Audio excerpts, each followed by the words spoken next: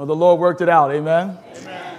We got a lot going on here because, as you know, we are talking about the blueprint. Is that not right? Yeah, and when you're teaching on the sanctuary, you need some props. You need some stuff. And so I got the board up here. I got stuff on the screen. I don't even know. I'm trying to figure out if I have my remote and all this stuff. I got a lot going on simply because we want you to see what we are saying. First of all, I'd like to make sure at this time that the ushers put in your hands the handout for today. It's important that when we have these kinds of studies, Bible studies, how many thank God for Bible studies? Amen. Listen, I love a good preach too, man. Man, you can't find anybody that loves a good preach like I do. For somebody to just go for it. Amen. And then when it's over, you just feel good about it. Amen. And then somebody asks you, man, what was the word about? I don't know. It don't even matter. It was just good. Amen. Yeah, many of us don't say that, but the truth of the matter is they say it takes 72 hours. 72 hours for you to absolutely, positively forget on an impact level what you have heard. And so recognizing that's why it's important for us. I don't know about you. I was not the smartest person in school, but I would sit in the front and I would take notes. And I had one teacher tell me, he said, if you sit in the front and take notes, you'll pass my class. And Dr. Barham from Oakwood. I got some of my friends here from Mount Vernon who came up, Brother Wilcox and Mike Smith. Where's Mike? These are Oakwoodites that I was in school with. God bless you. It's his birthday today, so we praise God for him. They serve at Mount Vernon. What you guys, dean and chaplain? What is it? Is it deans? Praise God. And so they're in it with the brothers at the dorm. And so they said, this is our weekend off. This is the weekend off? Oh, praise God. The brothers got a weekend off. And so they're here with us. So we thank God for them being here, those old classmates of mine. And it's just a blessing. So understand, so these handouts today are crucial for you to be able to follow what I'm doing. Don't tell me, don't say I was boring and you couldn't follow me if you didn't take notes. That's your fault. I ain't getting nothing out of the word today. If you take notes today, if you follow these little handouts, these fill in the blanks, then you will absolutely, positively get something. You're going to get something. Somebody say something. Yeah, you're going to get something today. So I'm going to try to go up a little higher and try to see how we can work this out today. Amen. Don't bother yourself by standing. Just stay right where you are, and we're gonna go into the word. The sound is acting a little funny, so we'll work on that some other time, Michelle. We are happy for our young people today. Some of them, I see a whole bunch of them up on the top right side. So if they promise me that they'll behave today, I promise I won't call them out. Amen. But some of the young people, and Pastor Coaxum went to Youth Federation down in Toledo, and so. Somebody asked me, how come you're not at Youth Federation? Because we have Pastor Coaxum.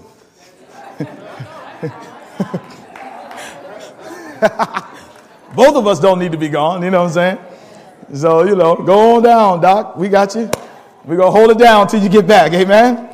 Praise the Lord. Let's prepare to go right into God's word. I want to invite you, once you get your handout, how many got your handout? Say, I got it.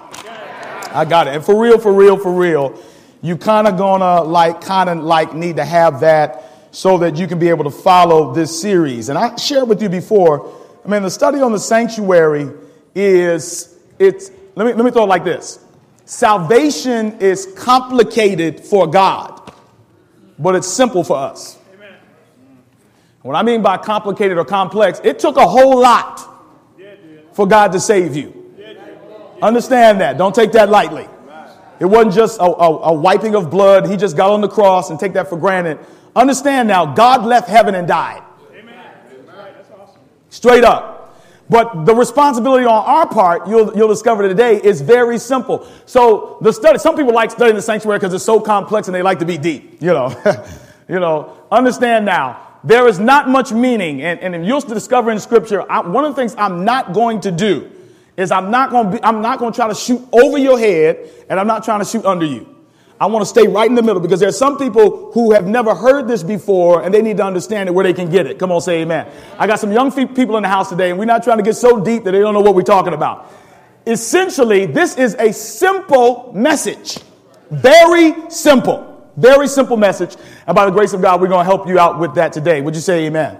All right, get your Bibles out and prepare now to go with me to Exodus, the 27th chapter, and verses 1 through 8. Then after that, Just so my media team can follow me, we'll go to Leviticus chapter 1, and then we'll go to Leviticus 5. Then we'll end at Galatians 2:20. Those will be our preparatory readings for the word today. And if you need a handout, just wave your hand in the air and wave it like you just don't care. Do you need one? I got some folk in the balcony. Everybody up in the balcony look like they have their hand up. And so you going up there? You're making some. Oh, okay. All right, I'm gonna slow down a little bit. I want them to have this thing. I don't want the balcony folk to feel left out. We love y'all up there. Amen. Yes, indeed. So we got enough scripture to read. So by the time that they are done, we'll be ready to pass it out. Amen. All right, let's go to Exodus chapter 27. I'm excited about today's word today. I believe that the Lord has given me something, and I believe it's going to help somebody. Very simple word. I'm going to shout today, so I'm letting y'all know in advance. I'm going to shout. Yes, indeed. And I don't know how to shout like that, Monica. So, I mean, if you even took me there, I wouldn't even know what to do. So, I just know how to jump up and down. And it's not on rhythm, but I just get excited about it. Amen. Exodus 27 verses 1. The Bible says in the New International Version, are y'all with me? All right, let's go. The Bible says, build an altar. All right. Are you with me? Of acacia wood, 3 cubits high. It is to be square, 5 cubits long, 5 cubits wide. This ain't the stuff you go looking for when you go do Bible study. Make a horn at each of the 4 corners so that the horns and the altar are of one piece. Very specific, amen? And overlay the altar with bronze. Verse 3, make all its utensils of bronze. God is so detailed. Its pots, Lord have mercy. The pots, y'all, the pots to remove the ashes, and its shovels, sprinkling bowls, meat forks, no Tupperware in biblical days. I wanted bronze, God said. And fire pans. Verse 4, make a grating for it. Similar like a grill, if you please.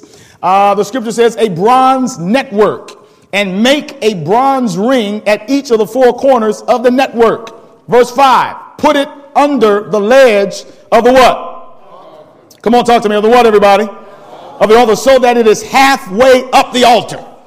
Yeah. Verse 6, make poles of acacia wood for the altar, and overlay them with bronze.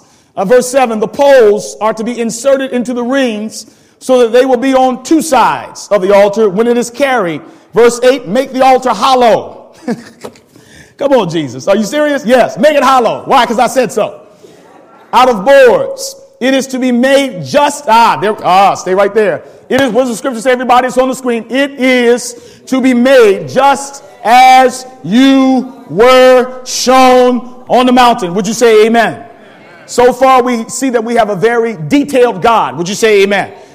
Homeboy is so detailed. He was like, man, I want the bowls. I want the bowls to match the altar.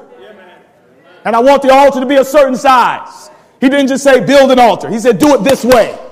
I love God. Now go to Leviticus 1. Go to Leviticus 1. What actually happened on the altar? Leviticus chapter 1. Not typically the book you read for devotion, but we're gonna work with it anyway. Leviticus is basically the training manual for the Levites.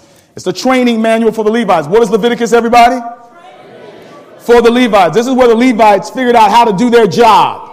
And so God said, I need to put this in the Bible because I got some Levites in 2012 that need to know how to do their job.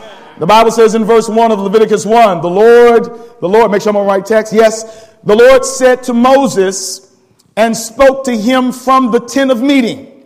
He said, speak to the Israelites and say to them, when any of you, when who, everybody? Any of you. By the way, let me just parenthetically say this.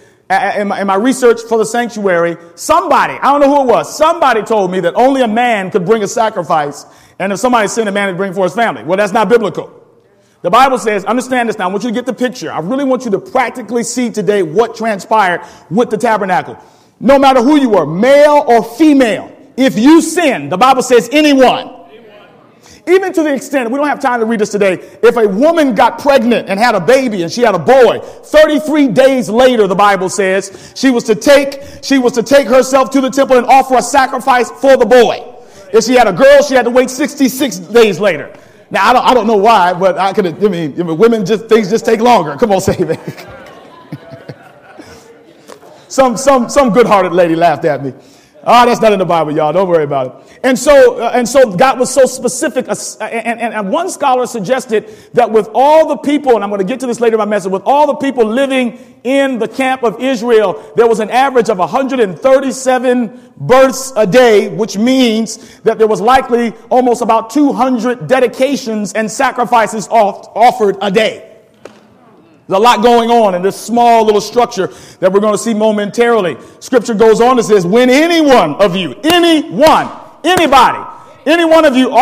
brings an offering to the Lord, bring as your offering an animal from either the herd or the flock. Verse 3, if the offering is a burnt offering from the herd, he is to offer a male without defect. Very specific, is he not? Then the scripture says he must present it at the entrance. Now this is another phrase for the altar. Another phrase for what, everybody? He must present it at the entrance to the tent of meeting. Now watch this, y'all, so that it will be acceptable to the Lord. Verse 4. He is, now look, I want y'all to picture this thing now. Imagine yourself in the camp and you sinned and this is what you had to do. The Bible says he is to lay his hand on the head of the burnt offering and it will be accepted on his behalf to make atonement for him. Then the Bible says in verse 5, he is to slaughter. The word slaughter literally gives the picture not of a wrestling match with an animal or with a turtle dove, but the Bible basically gives them a knife to slit the throat of the sacrifice. It was not the priest's job to slit the throat. They themselves had to slaughter the sacrifice. Ooh. Mercy. He is to slaughter the young bull. Now, right now, we're talking about personal responsibility. Lay your hand on there, you'll be accepted. Then slaughter that thing, slaughter the young bull before the Lord. And then, you see that? Everybody see? And then, that was not the priest. And then Aaron, sons, the priest shall bring the blood and sprinkle it against the altar on how many sides, everybody? All sides at the entrance to the tent of meeting. Verse 6, he is to skin the burnt offering and cut it into pieces. Verse 7, the sons of Aaron, the priests, are to put fire on the altar and arrange the wood on the fire. Verse 8, then Aaron, are y'all still with me? Are you still with me? Are you still with me?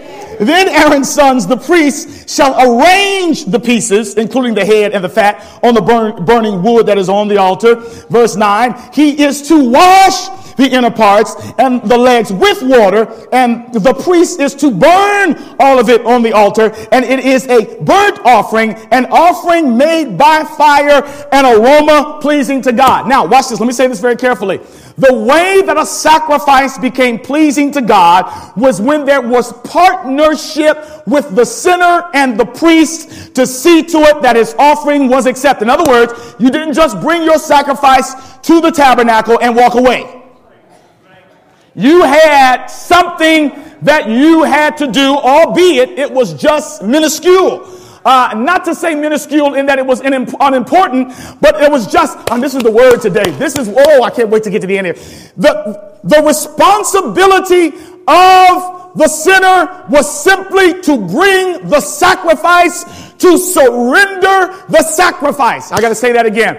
The responsibility of the sinner was very simple. There were no works involved outside of bring the sacrifice and surrender it. That's it. All right? Did we not just see that? Now Galatians 2:20. Most of you can say this by heart, but for those of you who don't even know where Galatians is, it's after 2 Corinthians. 2 Corinthians and 1 Corinthians is after what? Romans. Amen. Romans in the New Testament, y'all. Listen, if you can't find Romans, I can't help you. Come on, say amen. No, but it's in there somewhere. Table of contents works for me too. So go ahead and find that table of contents and find the book of Galatians, chapter 2 and verse 20. And I got to go because I got so much to say. Verse 20. Verse 20 says, let me start with verse 19, if you don't mind. Sorry, media team, I didn't mean to pull that on you. But verse 19 says, for Help me, everybody. If it's on the screen and you can see it, help me read it. The Bible says, for the law, for through the law I died so that I might live for, hallelujah. Verse 29, verse 20 rather, I have been crucified. Whoa. What was that? It was what? God, help me today. Yeah, I went with him to the cross, and I no longer live, but Christ lives.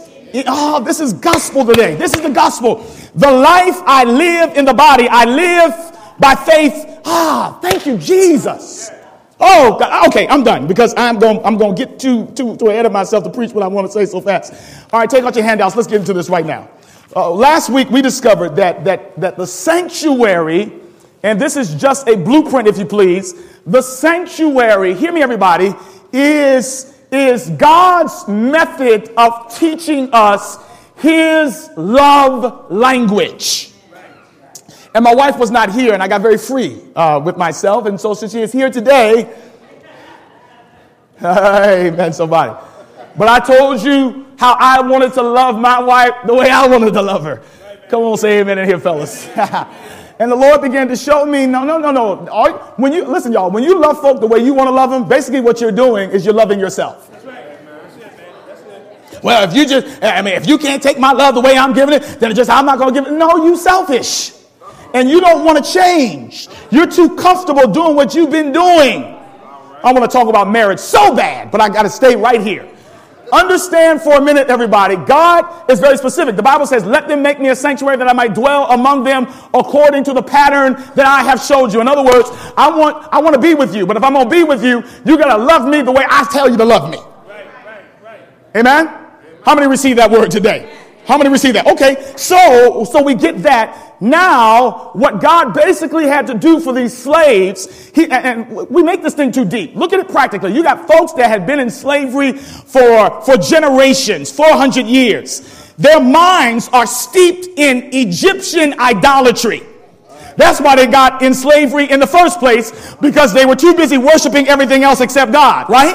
And so now God realizes that just because somebody joins the church and you've pulled them out of mess doesn't mean that they're automatically delivered from everything. And neither should you expect them to be delivered from everything until your butt gets delivered from everything. Yes, you should. Yeah, please be patient with me. God is not through with me yet. Amen.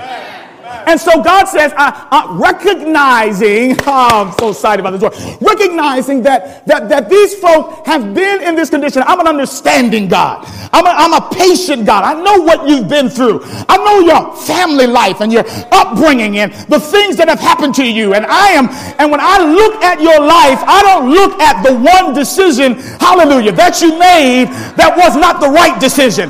But I take everything into consideration. And so God says, I brought you out of Egypt. Now that's the problem, because if I told you to worship me, you wouldn't know how. If I told you to, you wouldn't know how. If I simply just said, worship me, you wouldn't know how. This is one of the reasons why God is teaching us something today. Before you expect something from somebody, then you must first expect that you have taught them. All right, so he gets them, and now he says they got so much Egypt in them, although they're not in Egypt. Egypt is still in them. He says, so what I've got to do now? He says, what should I do? I'm deep. I'm God. I know. Let them make me a sanctuary. Because I've got to, thank you, Jesus. I've got to be with them. See, some of us are trying to get people to live a certain way, and you want to do it from a distance. Keep your mouth shut.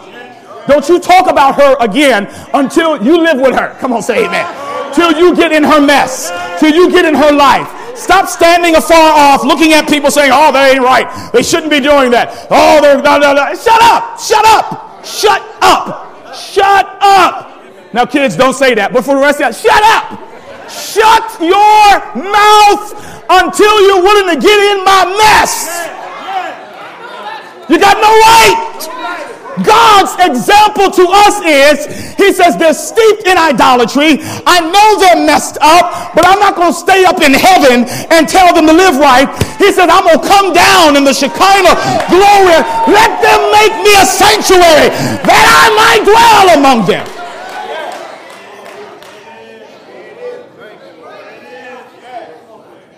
So first, get ready to write. There are 8 key points we must understand if we're going to understand the sanctuary. Let me also say this.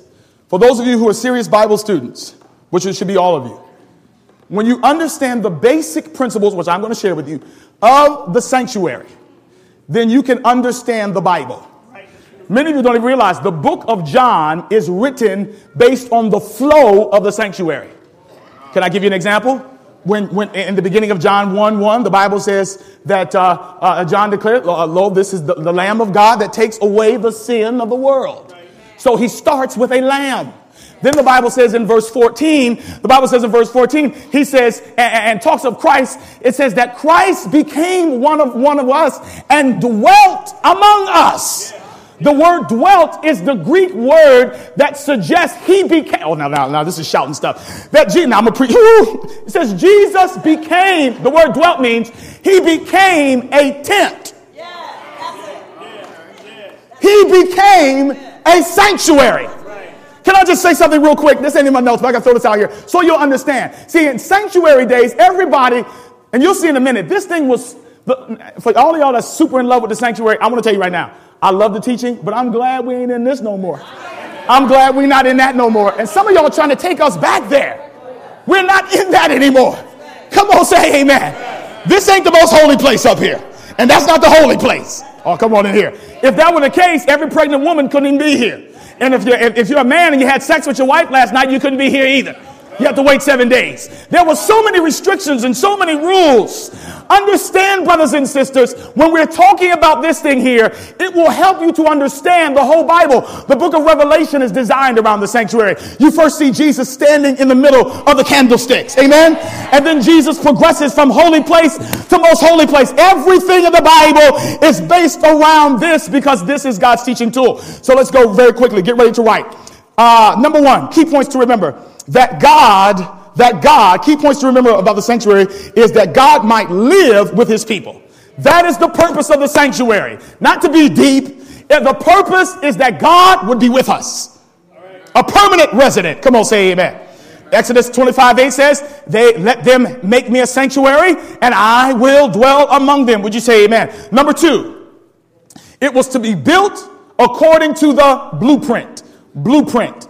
Write blueprint in the space for number 2. Built. And now if you're bored and I'm pastor, not bored, just start writing and you might get into it. Amen, somebody.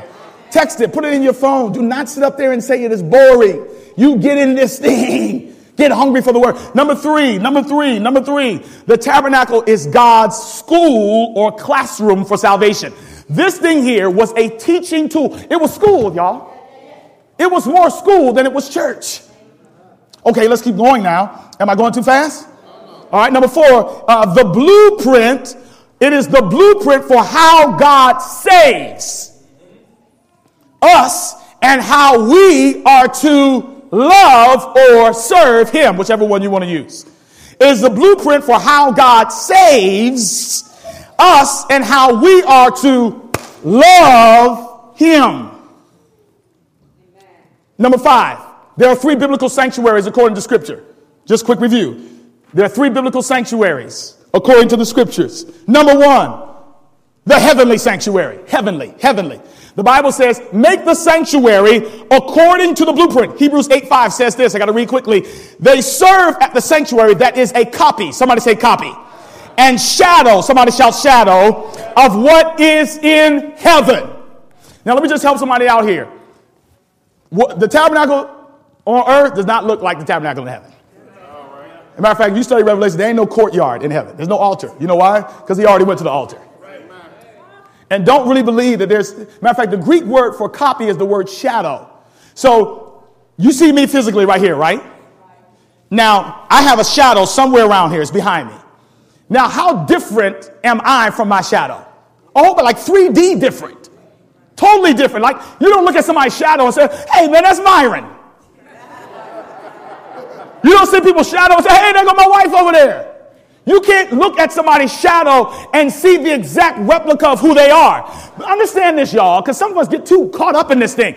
This is simply a teaching tool to help out dumb human beings understand a little bit about God's love. You cannot wrap your mind and fathom the depth, Ephesians says, the height and the width, hallelujah, of God's love. That's good news for a sinner out there who feels like they've exhausted God's love. You can never exhaust God's love. God's love is inexhaustible. It is infinite. It does not have a beginning. It does not have an end. And I like the way David said it. David said, his mercy endures forever. Next point here, the heavenly sanctuary. Number two, the next sanctuary is the earthly sanctuary. It teaches, it's where Christ teaches us. Amen. Number three, then there's the human sanctuary or the body sanctuary. The Bible says in 1 Corinthians 3:16, don't you know, hallelujah. Yes, sir. Don't get caught up on this. He wants you to get caught up in this temple right here. Don't get caught up in this building. He wants you to get caught up in this right here. See, I know I'm teaching y'all the truth. Y'all didn't want to receive that thing when I first came here. Talking about this, the church ain't no temple. It is not. The Bible says, don't you know that you yourselves are God's temple and God's Spirit does not live in buildings? God's Spirit lives in you. Stop turning on and off your acknowledgement, your God consciousness when you walk into a building. You better know that He's with me in the morning. He's with me at noon. He's with me at 11. Hey, His presence is not greater because I came here. The Bible says, lo, I'm with you always. Number 6, the sanctuary is all about Jesus. Hebrews 4:14 says, therefore, since we have a great high priest, hallelujah, who has gone through the heavens, Jesus, somebody shout Jesus. Oh, just call on his name, somebody. Jesus, the Son of God, let us hold firmly to the faith we profess. Number 7, I got to roll. The sanctuary teaches us that sin is a big deal.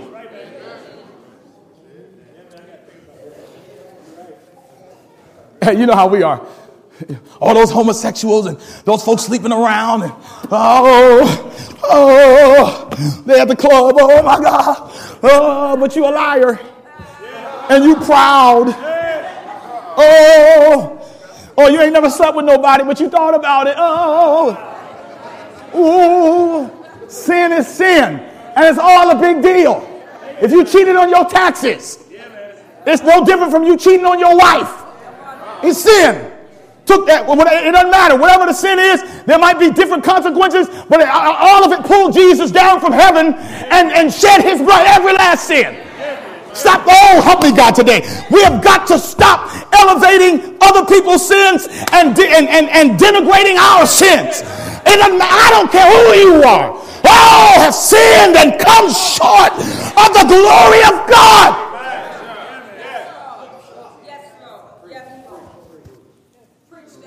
It's a big deal. All of our sins kill Jesus. Come on, Lord. But his mercy endures for. Don't sit up and look at me strange. I said it took the same blood for the thief on the cross that it took for my sins. Why am I getting so excited so soon? Well, calm down, boy. Hebrews 9:22 says, in fact, the law requires that nearly everything be cleansed with blood. Hallelujah. And without the shedding of blood. Number 8, the last point. And then I got one major point, and we're going to close this thing.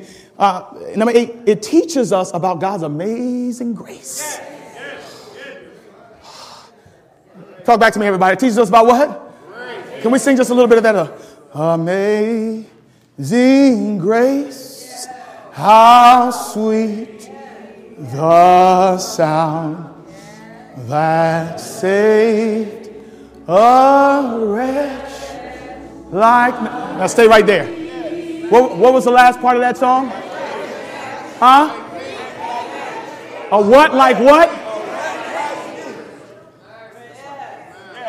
You don't believe that though. A wretch like them.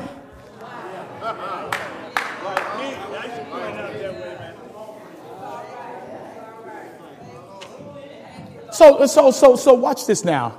Now, if I can just get just a little heavy for a minute.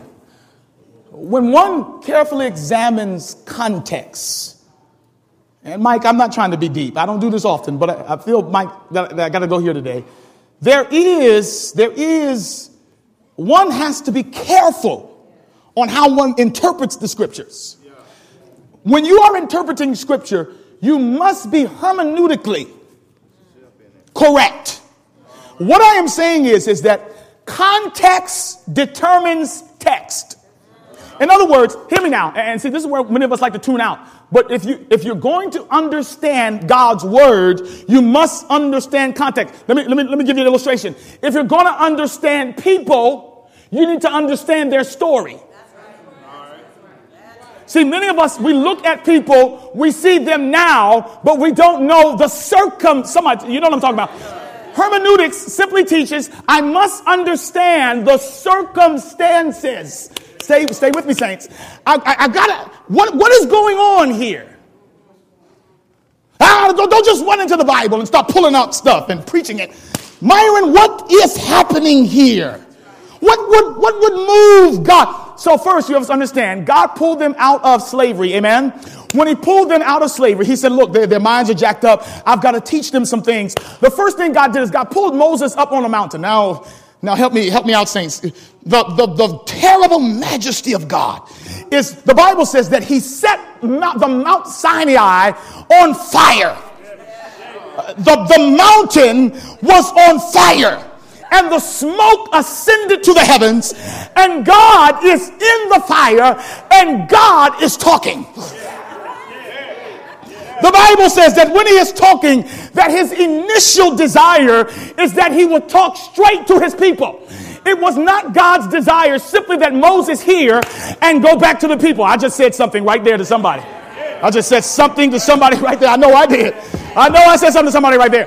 And so what happened was God began to speak, and his voice was so powerful. And he said, put ropes and gates around the mountain. Tell the folk that if they get too close, they will die. But know that I've got something that I've got to tell them, something I've got to teach them so that they will know how to serve me. And the people of God, after God gave the 10 Commandments, said, no. Let Moses talk for us. His power scares me. His holiness makes me uncomfortable. Moses, you go for us and tell us what God said. Moses is up in the mountain. God gives him the law. God gives him what? Now, this is shouting stuff right here. So God is giving him the 10 Commandments, is he not? Laying out the law. And then the law is given in Exodus what? Anybody know? Exodus chapter what? 20. The sanctuary is given in Exodus what? 25. That's 5 chapters from the law, right? Now let me come down here. I got to come real quick. Some of y'all caught that. God gave them the how-to first. He says, do this, do that, don't do this, don't do that. But see, because God knew, and parenthetically I got to say this, in between God teaching them the law and giving them the blueprint for the sanctuary, the folk got impatient and started worshiping a golden calf. That's right. So he knew what he was saying. Look, these folk jacked up. These folks is jacked up. They sinners. They carnal.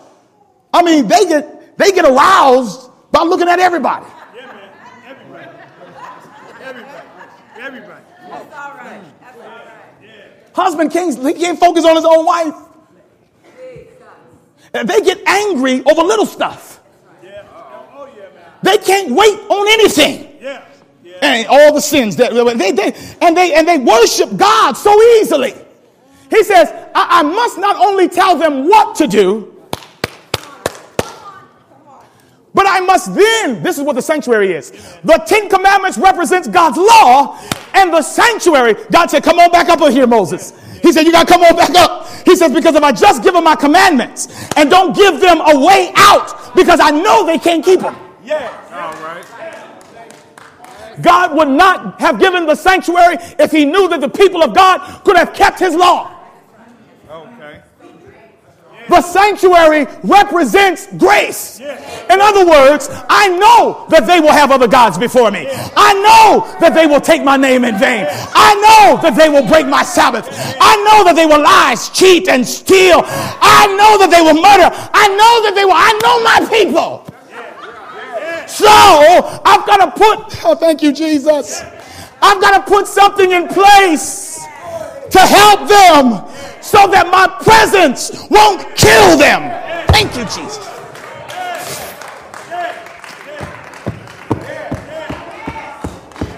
Do you realize God cannot live with you if there is no sacrifice? Because if God lived with you and there was no sacrifice, all of us would die. This word ought to humble yourself. Humble yourself. Lifting yourself up. Thinking your stuff doesn't stink as the next part. Don't you even try.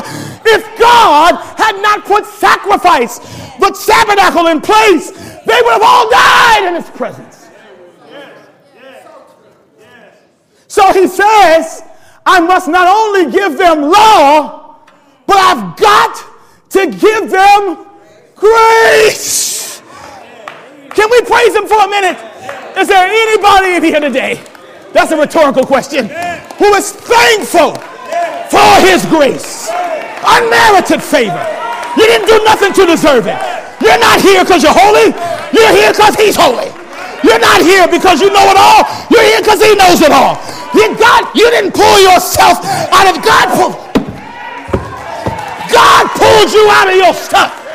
He says, if I give them law, I got to give them grace. Grace. Grace. Grace.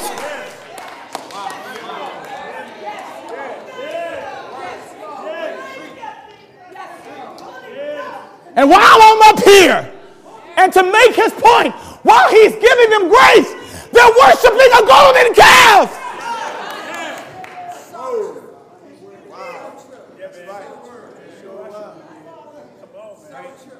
I want everyone to listen to me in here.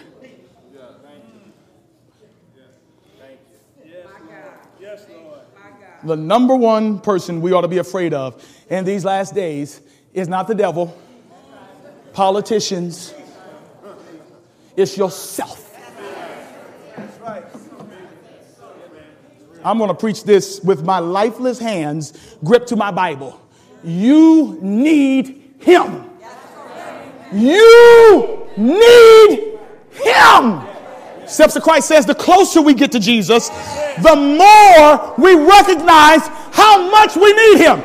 We have taught our kids that you're holy if you got less problems. Baby, I don't know what God you're serving, because the closer I'm getting to Jesus, the more I'm looking at myself and saying, oh my God, how can I be saved? But the Lord says you can't save yourself, for it is by grace through faith, that not of your, it's a gift of God, lest any man should boast. Now let me talk. Seventh-day Adventist Church is my church. I love it. We have God's message for these last days, but we have messed up the message. We have taught all law, and we have not told people how to get out. There are people in this church right now struggling in sin, and they feel guilty and condemned. But the word of God says there is no condemnation to those that are in Christ Jesus. We have focused so much on sin that we have made sinners. If you focus more on salvation, then you will make saved folk. All we've heard is we can't do this, we can't do that, we can't go there, we can't say that, we can't wear this, we can't wear that, you shouldn't do this, you shouldn't have sex. And then when they get married, they don't know what they're doing.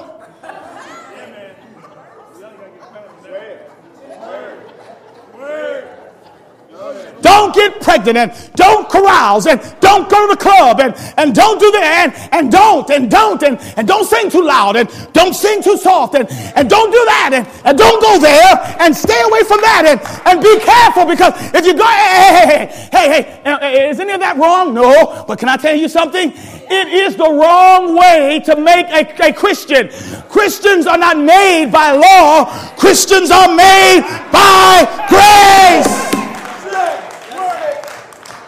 They kicked your girl Ellen White out of the United States because she was trying to get the knucklehead people in the church to see that salvation was by faith through grace alone. They said, send her butt to Australia. She causing too much trouble up here. And we're still wrestling with these issues to this day. And I'm going to tell you right now, people do not leave grace. If our churches and our families were more gracious and forgiving, then nobody, who wants to leave family? Who wants to leave love? Who wants to leave mercy? And I know what you're saying. Oh, but this one person there. Okay, there are always exceptions to the rule. But how can we account for losing a whole generation of people? Don't tell me that was grace. That was your misinterpretation of God's law. Keep the Sabbath till you're blue in the face. It will not save you. You can eat the right foods all day. It will not save you. Listen, if what you did could save you, then what we're saying is there's no need for Jesus.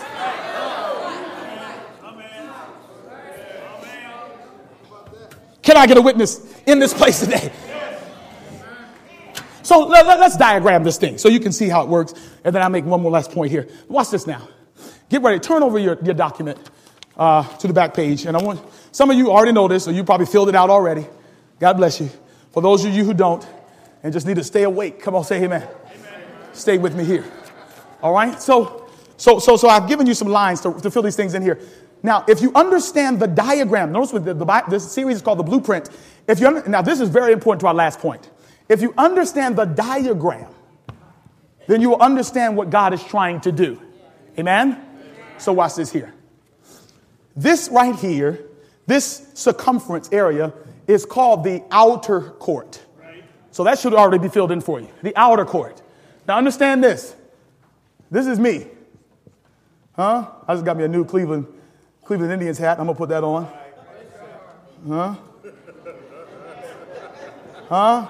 And I got my sins with me. And put some on top as well. Now I could not. So I want you to see how this thing worked. That's why y'all need to stop trying to compare this to church. This was to teach us, all right? So I couldn't hang out around here. I mean, I couldn't, we're not having welcome time, in the outer court. I could not hang here in the inner court. That's right. That's true. And I definitely couldn't go. I would be killed. Yeah, man. That's right. It wasn't like somebody would come and say, hey, you got no business in there.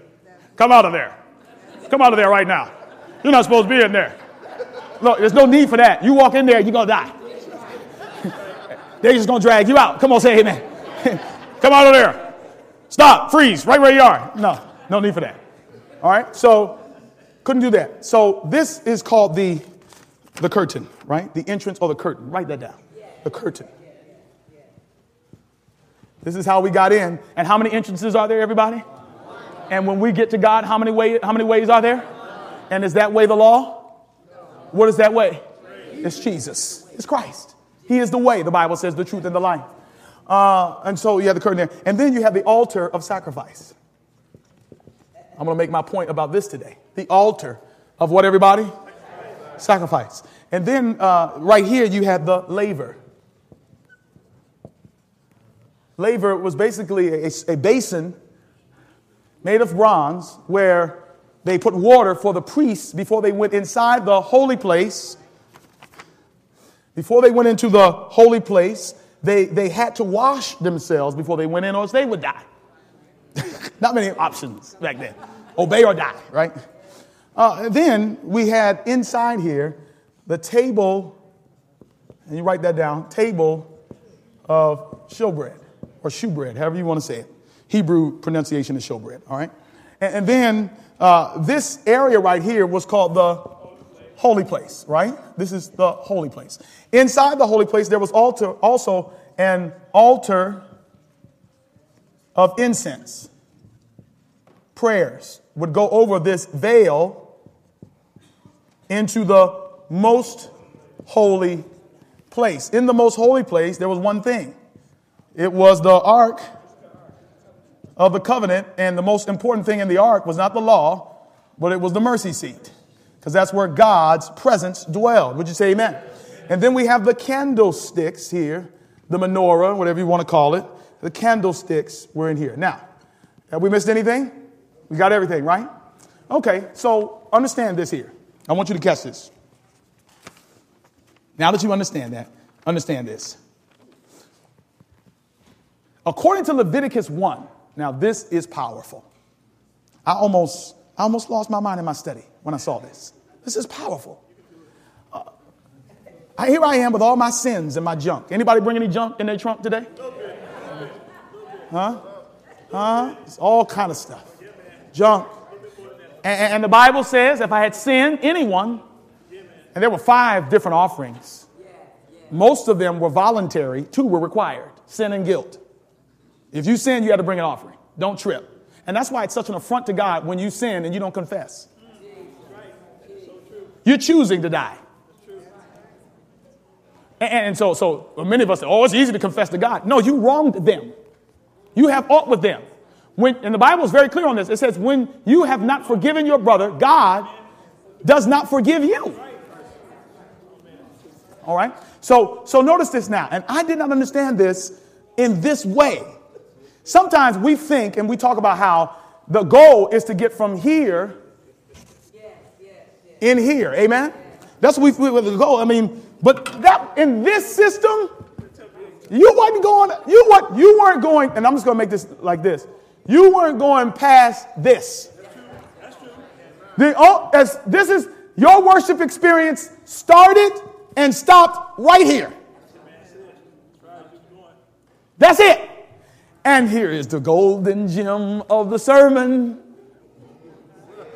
You then had to trust. Now, the title of my message is I'll take it from here.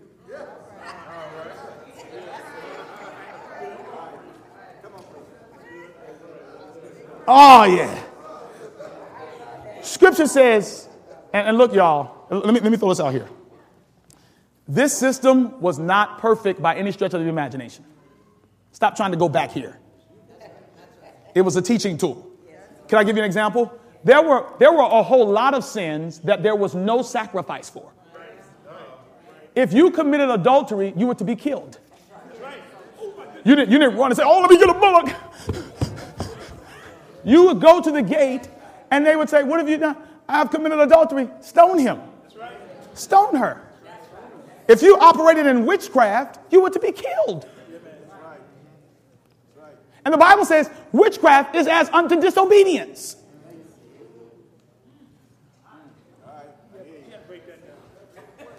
There was only, and you got to study this carefully. We think that there was a sacrifice for everything. In this system, there was not a sacrifice for everything. There were some sins that were unforgivable and you were to be killed. And if it wasn't to be killed, then you had to pay a debt. So I got one point today. And I just hope you just hold on. Let me give it to you. Get this. You had one responsibility. The one responsibility you had was to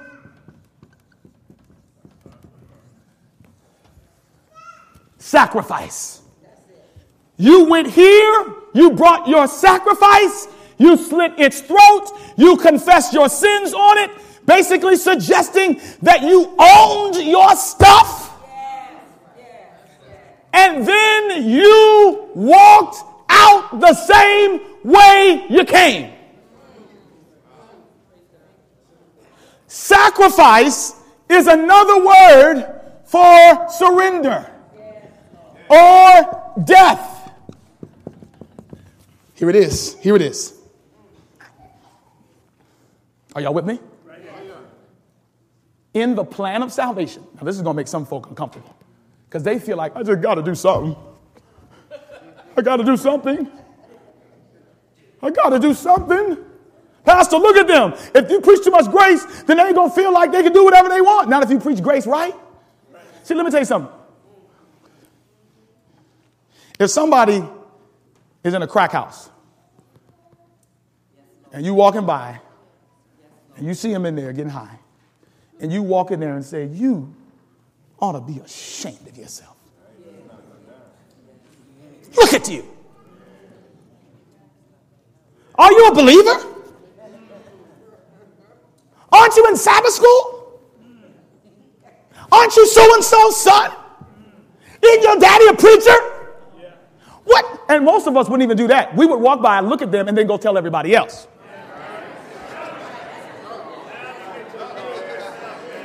Guess where I was today? Well, I wasn't there, but as I was on my way home, I saw Johnny come lately in the crack house, the deacon, getting high. No, you didn't. Yes, I did. Because I made a point of it that I took a picture of it. And I just posted it on Instagram. Here's the video right here. It's on my Facebook page. This ain't in my sermon, but all you folk that blast people on Facebook and social media, oh, come on now. I saw him. Oh, you did? Let me call so-and-so. Yep.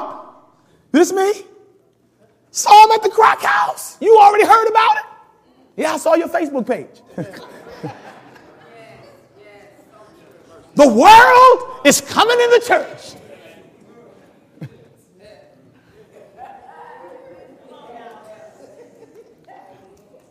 How did I get on this?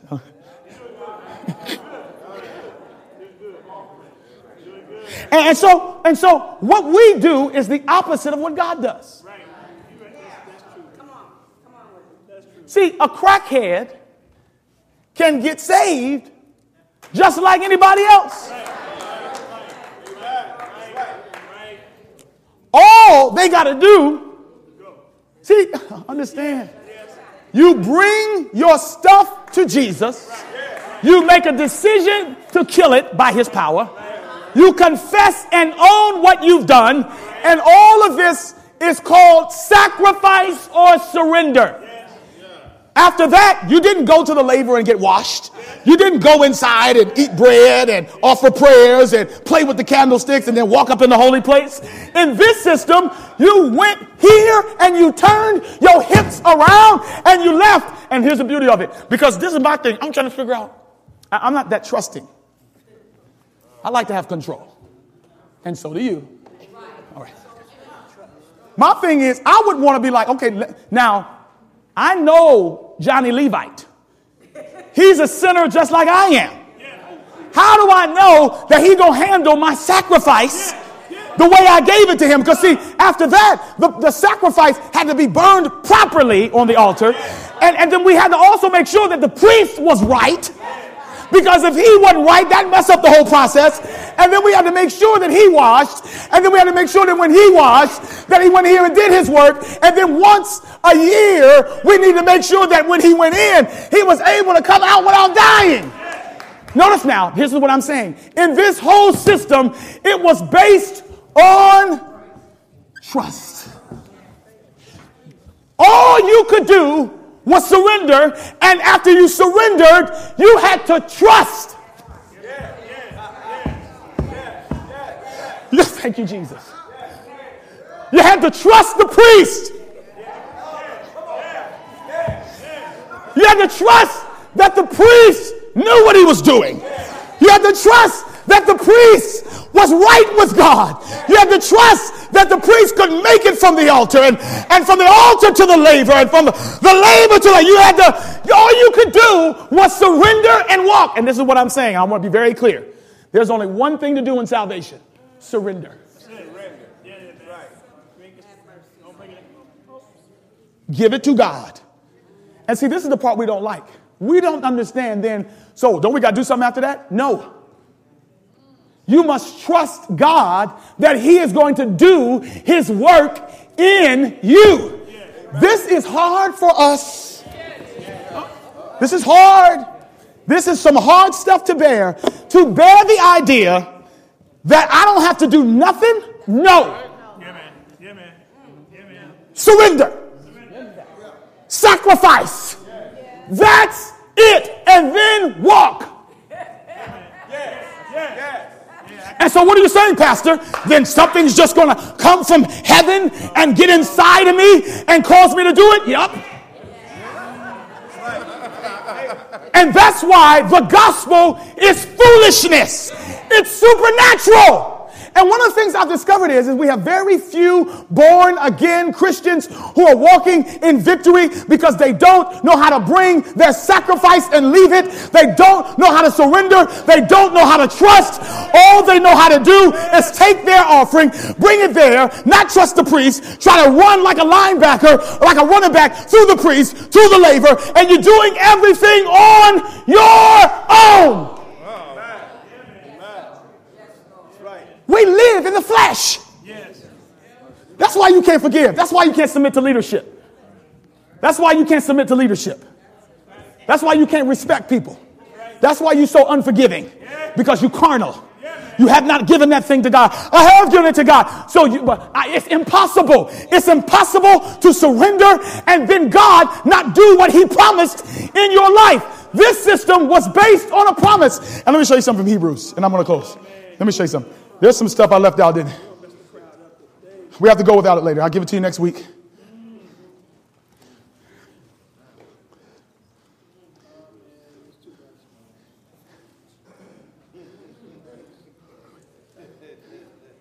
They had to trust the priest. Now, can I make this even more complicated real quick? Now, everybody that sinned could not get their sacrifice to the tabernacle whenever they wanted. How do you say that, Pastor? There were 605,550 fighting men in Israel. All right, follow me.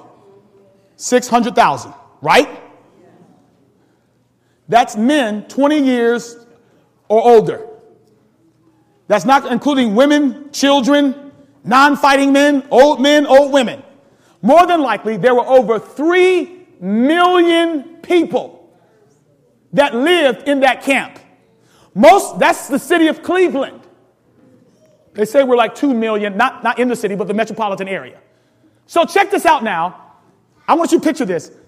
All the tribes, and we don't have time to go into this, all the tribes lived around the sanctuary. The sanctuary was, so you can understand it, downtown. People lived. There were so many people that they lived at least 9 miles in radius, some people away from it.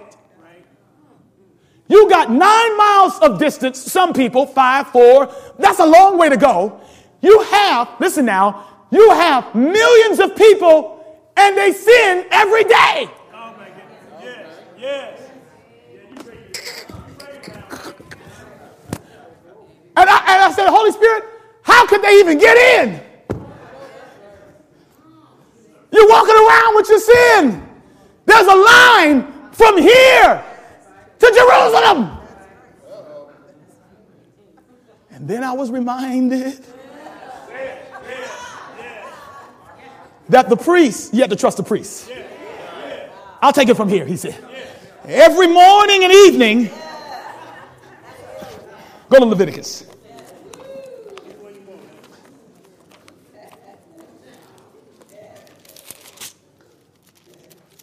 Leviticus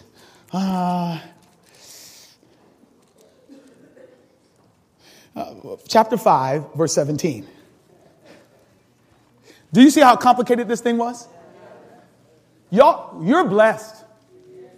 No, listen to me. Don't sit up there and look. I rebuke that sound system in the name of Jesus. You are blessed.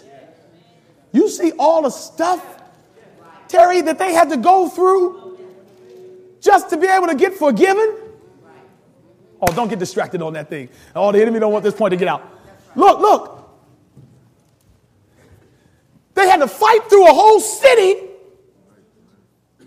and they may not even be able to get on the schedule. How do I get cleansed? Trust the priest. Look what this says right here. And see, some of y'all think just the sins that they did. Watch this. Leviticus 5:17 says, if a person sins and does what is forbidden in any of the Lord's commands, even though he does not know it.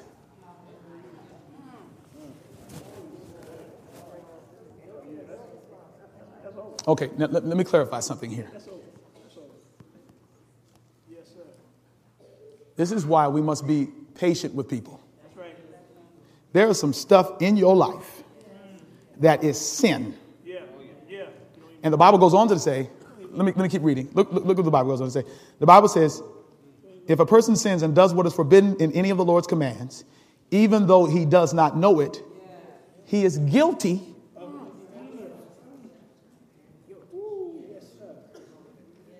and will be held responsible. Okay, hold on, Jesus. I don't even know I've got this problem.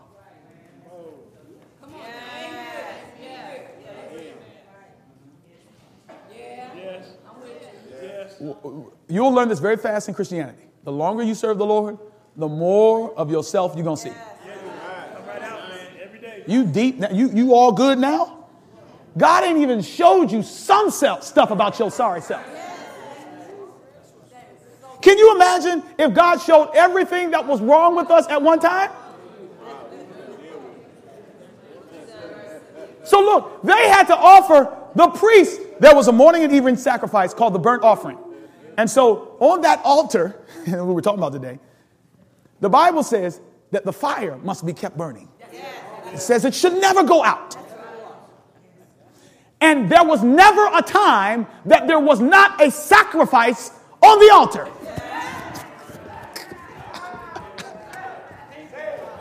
Woo! In other words, there was never a time that somebody was not dying for the penalty of my sins. I'm covered. Thank you, Jesus. A sacrifice went up in the morning just in case I didn't know what my problem was. A sacrifice went up in the evening just in case I had not remembered to confess my sins. God says, I've got you covered. He says, I will take it from here. We do not understand how serious sin is. God could not even live. I'm almost finished. God could not even live with them unless there were sacrifices going on all the time. One scholar suggested that in a year, over 50,000 dead animals were slaughtered.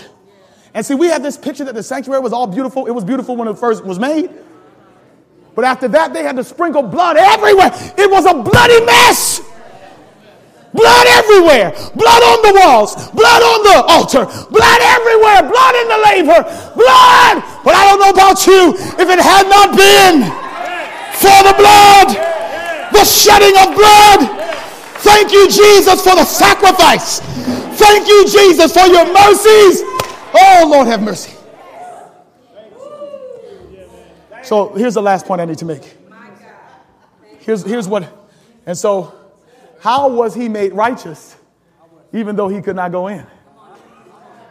Galatians 2:20 told us. When the sacrifice died, we died. The priest carried the names of the tribes on his ephod. So understand what happened here. We had to trust the priest. When we came, we vicariously went inside the priest. So wherever the priest went, come on.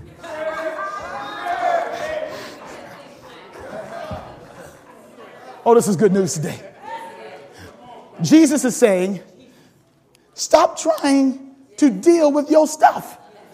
Surrender it to me and trust me that you will be in me and I will be in you, and I will walk out your holiness. I will walk out your righteousness.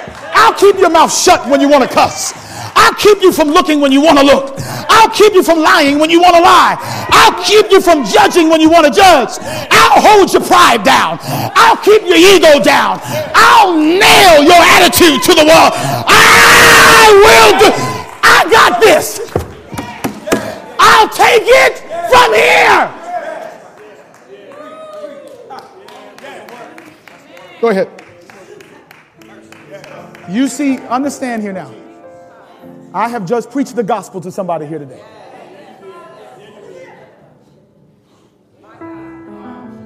Some of us have been in the church all our lives, and we are not born again.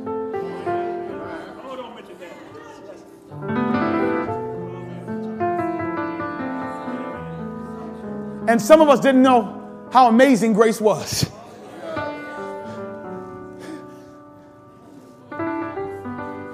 A few years ago, I believe it was the 96 Olympics. I don't recall the name of the guy, but I believe he was running the 400 meters. They just highlighted it this year on the Olympics. And at around 200 meters, after they bolted out of the gates, this brother was from Great Britain.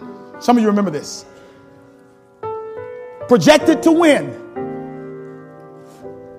with all of his might. And I love how they come around that corner on the 200 and they tuck that head down. And midway around the curve, they bring that head up. And he's running. It's poetry in motion. And then his leg goes out. Hey, you remember that? His leg went out. And I remember him limping. And then he knew that he could not win. He fell to the ground, tears in his eyes. The other racers were almost near the finish line. There was no way he could win. There was no way he could finish. And he was too busy looking at what others were doing. And he couldn't feel like he measured up to them. But then out of the stands comes his father. His father breaks one man away and moves somebody else out the way. The people on the sideline were trying to figure what was going on. And he got down there and he grabbed his son and he carried him. Yes, he did. Yeah. He walked that boy to the finish line.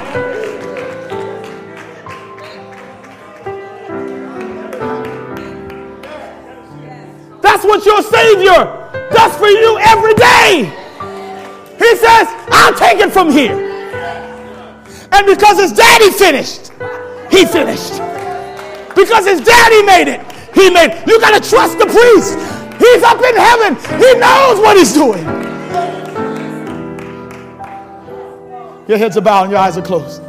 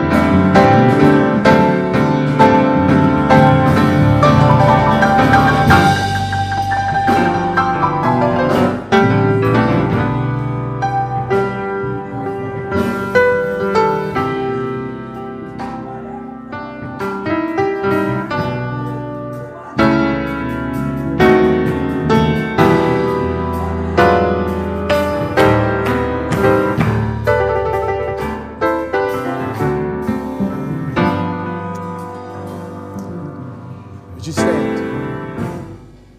Stand with me.